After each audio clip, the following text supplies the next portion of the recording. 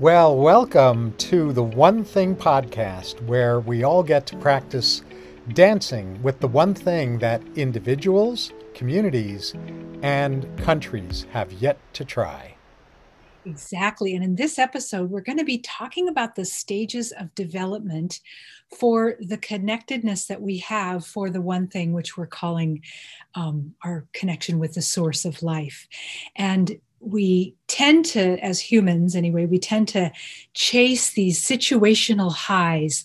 And that's just one of 5 stages that we'll be talking about in our time together. So, and we'll just show you how they all fit and how we develop. It's a natural development. There's nothing wrong with being in any of the stages. It's just good to know where we are so we can move ourselves along in the best way possible. And I'm really excited about this because while there are other ways of speaking about this and formulating frameworks about this, these stages I haven't really heard talked about in quite the way we're going to be doing that in this episode. Right. I think they're applicable to this conversation, this ongoing conversation with the one thing, right? Yes, for sure. So here are the 5 stages of developing TOT, as in the one thing, connectedness, beginning with stage 0. Oh, so stage 0 is when we're pretty much asleep. We don't even really recognize that there's something to be connecting with. We're just sort of present with everything on a more external basis. And that particular state or stage is mostly autopilot, and there's a lot more fear, and there's mostly a disconnection from the knowing on any level of our being that love is the fabric of the universe. And so the way we make our choices is more based in fear than not. And we can look around the world and just make an assessment in a broad brushstroke way what stage humanity in general is operating from at this point. So anyway, that's the asleep stage. So we call that, as Lori said, stage 0 because of being asleep. Now, stage 1 is where the awakening begins. We call that the breakthrough experience, but there's a variation on that I'll describe in a moment. For many of us, that breakthrough experience is a first mind-blowingly compelling experience of the one thing. Although for others of us, it can actually, the breakthrough experience is not one single mind-blowingly compelling experience, but it's little slivers or glimpses that are ticklers that alert us that something more than we've known about while we've been asleep is waiting for us. And as those little ticklers begin to accumulate, they collectively create that kind of breakthrough experience in stage 1. Yeah. So I remember when I was 8 years old, I was sitting in a church pew. I grew up Catholic. My mom is a devout Catholic, and she's never missed a week of church in her life. And she's 80. So that says a lot. And I remember sitting in the pew thinking, why I didn't buy into a lot of the dogma and the doctrine that I was being taught, even at a young age. And I remember contemplating why we needed confession. Why did I need to talk? Why did I need a screen and another man to have a connection with the source of life? And I remember sitting in that pew and kind of looking up, and this was actually my first experience that I remember anyway. If I can just interrupt really briefly, because you said a screen and a man. So for people who aren't familiar with Catholicism, you're talking about the confessional The and the confessional where you priest on go, the other side of the right, you go screen. into a little box, basically like a telephone booth, but enough room for 2 people. And there's a screen between you and the priest. And you're supposed to tell the priest, what's going on for you, your sins that you've made and all of that. Anyway, I looked up in this pew, and what I felt and heard and actually saw, this was a very multidimensional thing for me, was don't worry, you will eventually fly free. And I did. At 16, I knew that I, needed to kind of leave that particular construct of religion and seek a broader scope of spiritual understanding. And that really led for me, I guess we could call that a breakthrough experience, but I don't feel like I've had this one major turning point in my life. It's just been a string of events. When I was 18, sitting at a stoplight, and I asked why, my heart, I was asking, why was I born in America and not starving on the streets in India? And that opened up another door, and that just kept happening. Every time I went to a bookstore, the very next best step in my development would sort of fall off the bookshelf, literally, or the book would sort of light up for me to consider and read, and it was like perfect for the timing. And that's just been going on for 45 years. So for me, it's been a string. It's like a string of pearls that have been strung together, that have led me on this pathway, much like a popcorn trail, to awakening. Yeah. And I've had a somewhat similar experience around a string of pearls, if you will, like you said. At the same time, I did have a very dramatic initial breakthrough experience. And even though it took me until I was 19 to break free from the version of Judaism that I was raised within, my initial breakthrough experience happened during my bar mitzvah. It happened actually during a Jewish ritual. For those of you who aren't familiar with that, that's the ritual that Jewish boys and girls go through when they are coming of age according to the religion. So with boys, that's traditionally been age 13.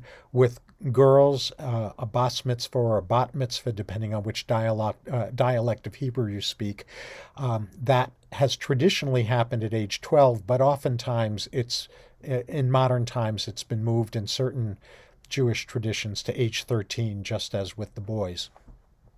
Anyway, during my bar mitzvah, I was in the middle of chanting part of the bar mitzvah ritual. In my case, I did everything during my bar mitzvah. There's one particular part of the Saturday morning service in a Jewish boy's bar mitzvah that is pretty much mandatory for a bar mitzvah boy to do. It's called the Haftorah, and that's the portion of the Old Testament that is chanted, that's read through singing after the Torah portions are for that Saturday are completed. The Torah being in Judaism, the 5 books of Moses, the Old Testament literature or liturgy. So I'm chanting my Haftorah, and like I said, I had done everything. I had cantored the service, I had chanted all the Torah portions, and now I was doing kind of the grand finale, this Haftorah portion. And in the middle of doing this, I disappeared. My sense of self disappeared. And all that what remained of me was aware of was that this ethereal, transformative music was coming through this body and this voice.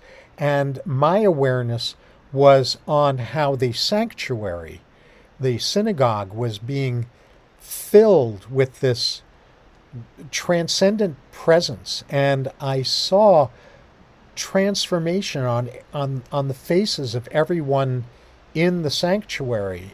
And I was more, I was in a not I state. I was witnessing all of this from a very, very tenuous sense of self. There really wasn't a sense of self during this. All there was this witnessing of this transformational energy that was infusing the sanctuary. And about 2/3 of the way through my Haftorah portion, there came this message inside of what remained of my sense of self, as small and tenuous as it was. And the message that came was, "Where are you, David?" And in that moment, I momentarily panicked because there was no me. And then with that question, I was coming back into a sense of coherent self. And I learned afterwards that most people didn't even notice that this had happened because I must have paused only momentarily. For me, internally, it felt almost like an eternity because all of a sudden, with that question, "Where are you, David?" all of this transcendent transformation vanished. And I completed my Haftorah portion in a musically and Hebrew accurate way. So everything was technically accurate from that point through the remainder of my Haftorah portion, but all of the magic was gone. And I had no frame of reference for making sense of this experience at the time it happened. But I came to subsequently understand that what I was being gifted during my ritual for becoming a man in Judaism was a contrasting experience between being infused with and channeling through me the one thing versus being in a technically accurate ego state that was doing the same exact Haftorah portion. So it was a very, very profound breakthrough, mind-blowingly compelling breakthrough experience that took me a while to actually make sense of. Yeah. Cool. So you may have, I mean, there's as many versions of experience as there are fingerprints. So you'll just want to, as a listener, you want to just sort of revisit your past and ask of your heart to and soul to kind of help you remember pockets that or the larger, sort of ahas that you've had in and of yourself. Because what ends up happening is that when we have these experiences, it's kind of like your first taste of sugar. You want more.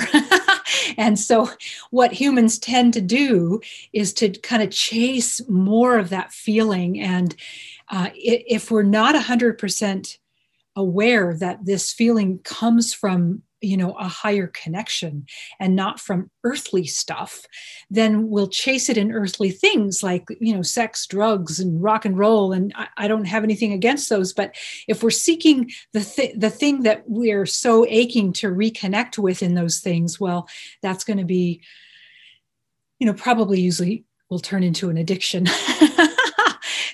That's just a simple way of saying it. So but that's also a phase. That's also one of the stages that we go in, is that we're looking if you listen to the cosmology episode, one of the ways I see the world is that we drop into this, and it's a game board, and the idea is a treasure hunt to find this connection to our higher self or the source of life. And that's really the only thing that's going to give us confidence and a sense of self-worth and purpose and all these things we tend to seek for outside of that connection. And so we're hoping in this long-term conversation to direct all listeners to this one thing, so that we can kind of make things happen in the way they were designed to happen, actually. Yeah.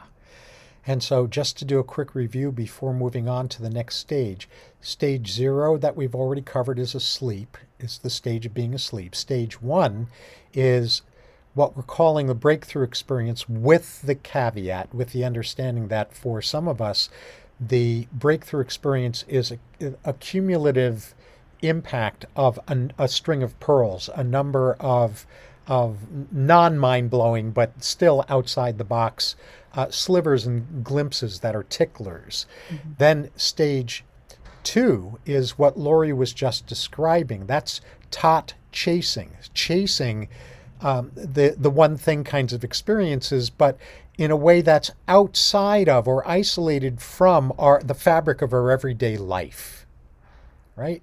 And That then leads to stage three at some point where we make this shift from pursuing the next workshop and the next meditation retreat and the next and the next and the next experience that's outside of the fabric of our everyday life. And we shift in stage three into wanting to and being devoted to experiencing the one thing kind of experience inside the fabric of our everyday life. So we call stage three TOT cycling. Cycling the one thing, going back and forth, cycling in and out of TOT connection in the fabric of our daily life. Right, right. And then stage four is kind of increasing what David just said. So it's putting it into the next gear, so to speak, where we're remembering more and more to stay connected, not just in the morning when we do a quick meditation or a prayer or a yoga class or something, but all throughout the day, maybe when we're, dealing with our kids or making and preparing food or, doing errands, all the things that we do in a daily life where we're actually connected and engaged in this relationship with our higher presence while we're doing those things. This is one of my favorite parts because people talk about things like heaven on earth and and making and consecrating life and all of that. Well, the only way to do that is to be in this connection and bring that energy through us while we're preparing a meal or talking with a clerk or something along that. That's what consecrating means, to make sacred. That's what making life sacred every day, all day. There was that famous book, Before Enlightenment, chop wood, carry water. After enlightenment, chop wood, carry water. So we still have to chop the wood and carry the water as long as we're in our body. And so the idea is that we do that with presence and intention and connection and with a yielding to this higher light and love, instead of always allowing our ego, our small human ego mind, to sort of yank the reins away and be an autopilot and take control and take us down rabbit holes and that kind of thing. So in this increasing tautness, we're allowing ourselves to have greater and greater connection. And if we get off track, we come back to that connection sooner and faster. Yes, exactly. And do you want to say something about the four R's of increasing tautness at this point before I Yeah. more So, about shifting? you'll find your way, and we just like to offer ways of remembering things. So, we came up with these four R's to increase our connection to the one thing. And one is to recognize, and that, I think the preamble to that is being present with ourselves. So, we being present in any given moment is kind of like the prerequisite to everything. When we don't have that, there's like no door opening for us to even walk through and have an experience with our higher presence. And then just to recognize without judgment, right? We're just in observation and witness mode of, oh, there's that thing my small mind does all the time. I wonder if there's another option I have here, right? And then the second R would be to release. And this is, I guess the best way to say this is to be willing to, and this is a constant practice, I'll be honest with you. We have to be willing to release the lower energy of our small human mind in order to have access to the higher energy. So we release things like judgment and, anger and, all the energies that kind of keep us trapped. And it's not like we're human and we're designed to have emotions, but they're not designed to take us into quicksand. They're not designed to, shackle us into, some people have had the feeling of betrayal and mistrust for decades, right? So the point is that we do small releases of all of those things as they come up, because here's what I've learned. If something is present, if something has gotten your attention, if your awareness is filled with something that needs to be released, it's ready to be released, or it wouldn't be presenting itself to you, right? Like that's just the wisdom of our being. And then the third R is to reaffirm our connection because whenever we offer something up, like something we're releasing, it leaves a space, right? It's like, now there's, what's that saying, nature abhors a vacuum, right? So what we want to do is we want to affirm our connection, because then what fills the space of the old energy is a version of love. And that's, of course, what we're all looking for, even though we might, you might not be walking around in your life saying, oh, I really want love to fill my spaces, that's, but that is what we are craving and yearning for. And then the last one is the consistency of this is what rewires our brain tracks. So the more we walk the road of connection, the more the old road, I see them as country roads. Like the old road is the lower human mind's pathways and all her shenanigans, his or her shenanigans. Shenanigans being autopilot, false beliefs, programming constructs, all that kind of thing that are really past. It's a prison of the past, actually. And then the new country road is the truth. Let's just encapsulate it into that. And the more we choose that at the choice point, old road, new road, keep choosing the new road, that's a rewiring of our neural pathways. And that's important for deep healing with lasting impact. Yes, exactly. And so just quick review again, the four R's that we're talking about of increasing tautness are recognize, release, reaffirm, and rewire. And what happens, Lori and I have both noticed as we practice this more and more of the time, as we do this more and more of the time, that we experience this kind of increasingly rapid shifting back and forth between a sense of self and a connection with the all.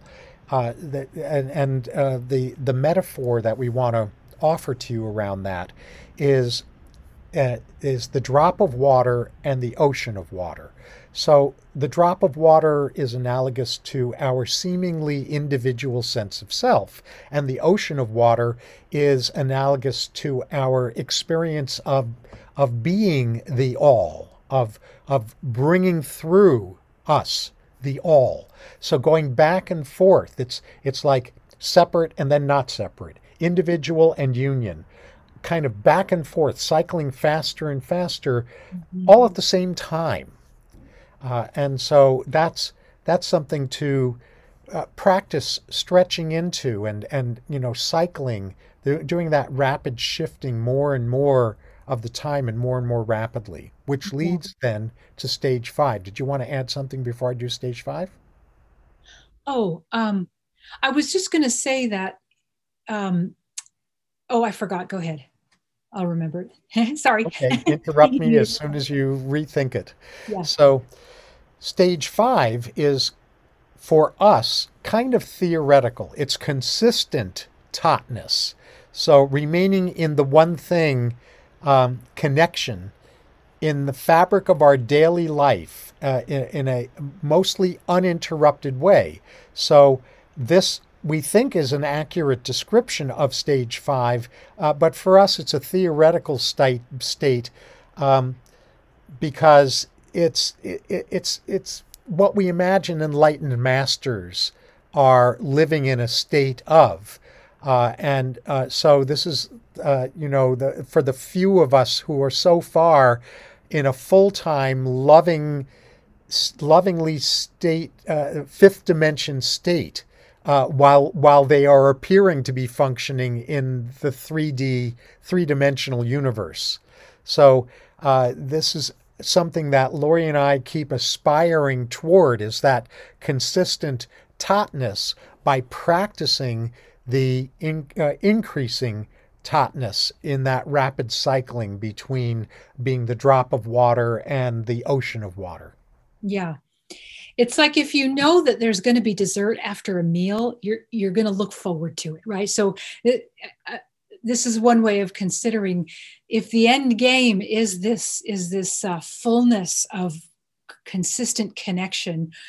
And for some that will still be while in the physical, and for others it may not be. That's just our own soul's journey. But don't worry if you're thinking, oh, well, I don't want to get that close because I don't want to have to leave the body. You already know, your soul already knows that whole sort of plan, if you will. I remember what I wanted to say about the drop. A lot of human minds are so concerned with losing their individuality that they don't want to let themselves be part of the whole ocean. But the whole ocean still has all its drops, right? In infinity.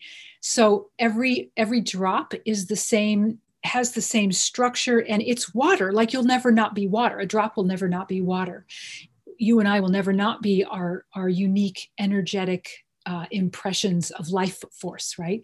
So I just wanted to throw that out. And so it's just our passion about this is that when more of us are connected, it influences our families, and that influences our communities when more and more people realize the utter vitalness of this. It's like we started this whole thing because we thought, okay, well, this is the one thing that human beings have yet to try, right? So if the ripple effect from an individual perspective to our families, and then to our communities, and into businesses, and into political arenas, and worldwide, it would make for a very different world.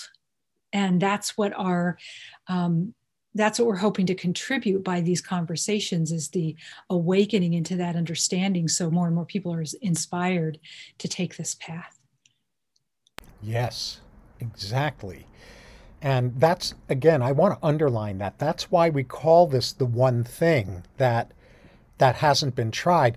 A lot of us have been trying, not just trying, but practicing this individually, practicing connection with the one thing individually. But the one thing that hasn't been tried in the way of collective solutions, whether the collective, like Lori said, is a family or a community or a business or a society or our whole species, is creating true solutions to collective challenges from a one thing connected place. Right. And also that matters in our individual practice, because we think we're practicing, and we're practicing, but we think we're good. But if we're being triggered, if we have old wounds that still are unhealed, I mean, if we're not living in a regular state of connection to the best that we can, and it should be improving, then there's more work to do. Right? That we get a little stalled sometimes, and our mind is so wily. I mean, it's so good at having us think we're so on it. and beware, if that's what your mind is having you think, it may not be true, 100% true. Right. And so that brings us to three value takeaways that we want to offer to you as we begin to wrap up this episode.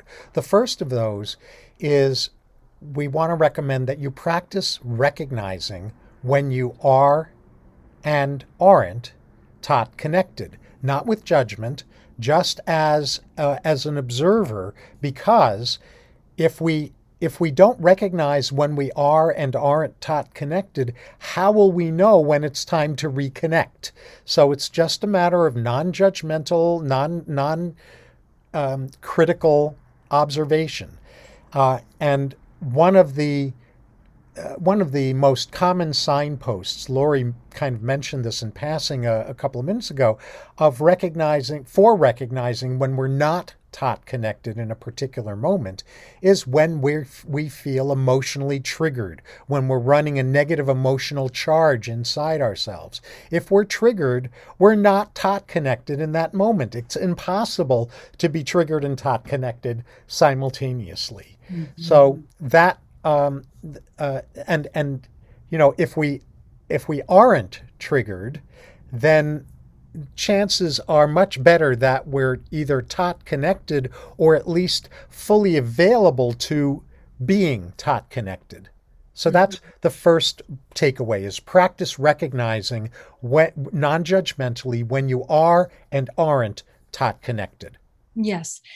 And then the next thing is to recognize what stage you're at, what stage you are in for the most part. And I think it's probably there might be an overarching stage that you're sort of hovering in, but there's also different stages for different parts of our life. Like maybe at work, you're in one particular stage, and in your family life, you're in another particular stage, and in the aspect of your life where you take care of yourself, you might be in another particular stage. So you just want to notice. And again, this isn't about judgment. Judgment is an old energy signature. And the antidote for judgment is compassion. And I love the quote by the Buddha, if your compassion does not include yourself, it is incomplete. And so the very first thing to do when we notice we're disconnected or triggered or emotionally charged or in a particular stage when we wish we were in another stage, any of those things, right, is to practice accessing a soft compassion for yourself so you can just move on. And because judgment is a prison, and that keeps us quite stuck where we are. And, energy is moving fast now, and it's actually painful to be stuck. And so the practice of being present with ourselves, being compassionate, I actually recommend you being compassionate with yourself all throughout the day, just so you have easy access to it when things get sticky. It's easier when things are sticky if we've practiced it to access it. Yeah, yeah. And so again, just real quickly, the stages are: stage zero is asleep, stage one is breakthrough experience, or the gradual reaching a critical mass for that breakthrough. Stage two is TOT chasing, so chasing experiences outside of the fabric of our daily lives, TOT experiences. And stage three is TOT cycling, so cycling in and out of a TOT connection state in the context, in the fabric of our daily lives. Stage four is increasing TOTness, and the cycling happening faster and faster and more often. And stage five is consistent TOTness when you're able to get there. So that leads to the third and final value takeaway, which is practice using the 4 R's of release, recognize, release, reaffirm, and rewire, while you are gently stretching yourself into whatever your next stage in is beyond the stage that you're primarily on a daily basis. And like Lori said, spot on, is that we might be in different stages in different parts of our life, but it's about recognizing the stage we're in and then practicing stretching into whatever that next stage is each day, or in each moment of each day, if you're already in stage three or higher. Yeah. And what David just explained, if I would put out a request to you to be easy with yourself and give yourself some leeway. Whenever we do new things, it feels a little awkward. When we're stretching, it feels awkward. And, you could practice just what we're talking about for the rest of your life, and it would be an exquisitely beautiful practice. So this isn't something that you're just going to sort of handle by next week. So Not one and done. yeah, give yourself permission to play with it and discover and explore and have an adventure with it, so it doesn't feel so heavy. One of the keys of knowing that we're disconnected is when we're too serious. When we're too serious, we're in our small mind, and that's just what's the word I'm looking for? A key that's happening. So right. We would love to tell you about our next episode in 2 weeks, which is we're going to talk about your purpose. Like, people get so obsessed with discovering and figuring out what is their purpose, and they're looking for their purpose, and they take classes on how to find their purpose and all those things. And we were talking about this analogy where we've been taught as humans in this game board to put the cart before the horse, and that we've been taught to ignore the horse and focus only on the cart. And even though that horse needs to, we need the horse to draw the cart, right? So we're going to be talking about your purpose and putting the cart before the horse and the horse before the cart in the right way, and what it feels like in both ways, so that you can actually be in right relationship with your purpose as a human being, and be given what is important for you to next be revealed to you for your purpose, and that kind of thing. And so what did he say? David wrote this. In our next episode, we're going to reveal what the horse is that is supposed to pull our purpose cart, and how to return our horse to leading our purpose cart. So I said a lot of words just for that line to be the key. So until next time, remember to dance with your better half, the one thing.